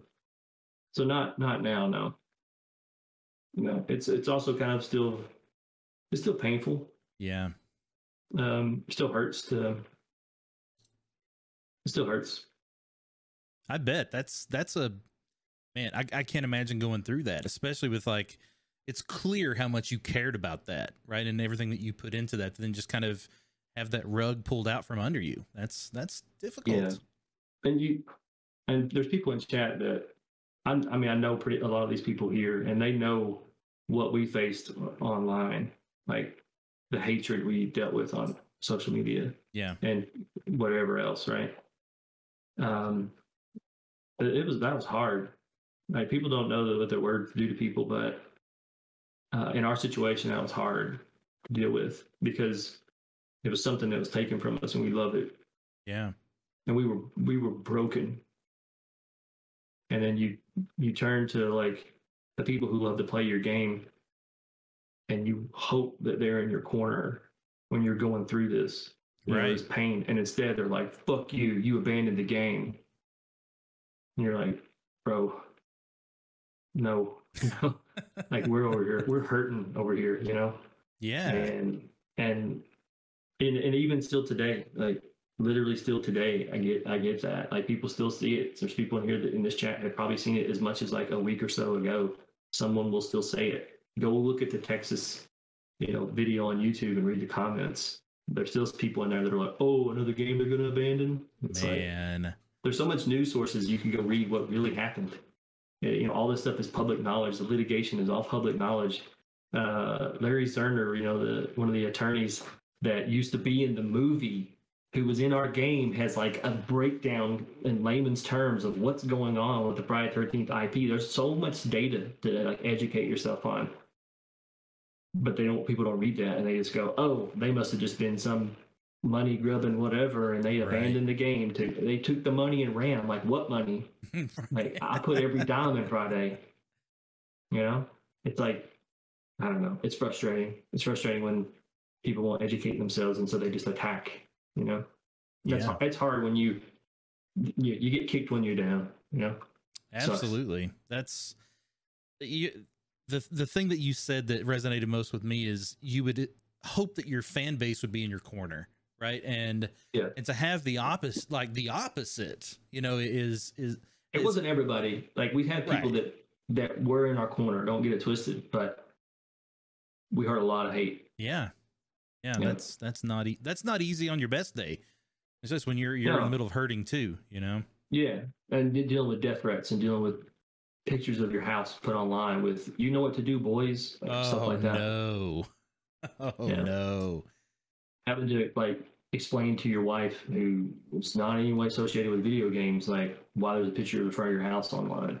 Oh. And what does that mean? And she's scared. Yeah. And why is she scared? Because you made a game. Man. Yeah. That's the stuff that Makes you want to go work at Home Depot. Yeah, it makes you second guess. I've been through a little bit of that myself, so not quite as bad. But you know, it definitely makes you think twice, right? It's like, because the people that do this, we are all very passionate about what we do, right? You are in games because you care about it. You love the creative outlet, you love being a part of this, and you put so much of yourself into what you're doing. And then to hear that kind of stuff is just, it's just heartbreaking. Yeah. You never think a part of your job is like, you know, today is an internal pitch day. Tomorrow is we're doing some pre-production and looking at early mocap data, and then Thursday I meet with the FBI. Right. Because I've done that. That's been a schedule that I've had. Man. And you sit across from like FBI agents, and you got to talk about threats. That you know, it's just to think that's what you have to do when you make games. It's just absurd. It's just it shouldn't happen. Yeah, absolutely not. So, man, I don't want to end on a somber note. So yeah, sorry about that, man. So, no, don't be sorry. We're just getting close to time. So one thing I definitely need to have you back on, because we've got so much more stuff to do. So we'll talk about a time to bring you back on. But in the meantime, is there anything that you want to tell, like any last things that are on your mind from what we've talked about today, or just in general that you want to make sure you get a chance to talk about today? If you want to make games, make them. Start modding. Get to know people locally. Surround yourself with people that also want to make games. Learn from them. It's going to be hard, and that's the point. Don't choose what's easy. I chose to build a game studio in Lexington, Kentucky. I'm an island. There's nobody around me, but I'm doing it, and you can do it too. So we need more. We always need game devs. We need more ideas. We need different voices. We need female developers. We need people of color, different backgrounds. We need different voices. So make games. Everyone will be better because of it. That's what I'd like to see. Watch more horror movies. They're fun, and they remind you of your humanity. And it's okay to watch silly ones and laugh at them, because when you laugh at what's ugly, it's not so scary anymore. Yeah. And just be good to yourself. Be good to your friends. Tell people you care about them, because they might not be here. And watch more of Jameson's content. He's putting out good stuff, and I appreciate him taking the time to talk to nerds like me and give us a platform to share our little stories and hopefully inspire the next generation of creators. So thank you, James. I appreciate that. No, I love it. Thank you. I appreciate you coming on. I enjoy this. I hope that people get a lot out of it. I always do. So I'm very appreciative of it. And yeah, man, I look forward to talking more later, because we didn't get to talk much about Texas at all. So, well, I'm happy to schedule another one in the future for us to get into the depths of Texas and start walking through the trials and tribulations of that so far. That would be fun. Yeah. All right. We'll schedule that and make that happen. For now, I'm going to jump off and say my goodbyes. Thank you again. We'll figure that out, and I will talk to you soon. I appreciate you. See you, Chad. Hey, thanks for watching. Don't forget to subscribe and turn on notifications below so you'll know when new episodes are ready. If you're interested in the audio version of the podcast, I've got links for that in the show notes for you. And if you want to join us live and get your own questions answered, we're at twitch.tv/Jameson Doral every Wednesday night at 7 p.m. Eastern. Have a good week, and we'll see you soon. There was a time we had a producer in Activision who was looking at an associate producer who worked for like a year on a bunch of small projects, and then one guy that came out halfway through a big project that was cancelled. and the senior producer, his name is Matt Hole. Matt is now one of the principal producers on Halo, and Matt was saying, I would take this guy who worked a year on all these small projects over this guy that worked on this big game that canceled, because he knows how to ship a title. Mm-hmm. The guy that worked on these small projects, right? Like Jameson can tell you, I can tell you, anybody here that makes games can tell you, shipping the game, getting it on the store, shipping the game, not finishing it. That is very hard to do. Sure is. It is very hard to do, right? I was talking to somebody about that the other day, and we're talking about how like the first 80%, anybody can contribute to that. The closing part, though, man, that it is so much, like, it's not 20% of the work, right? Like, not even close. Yeah, like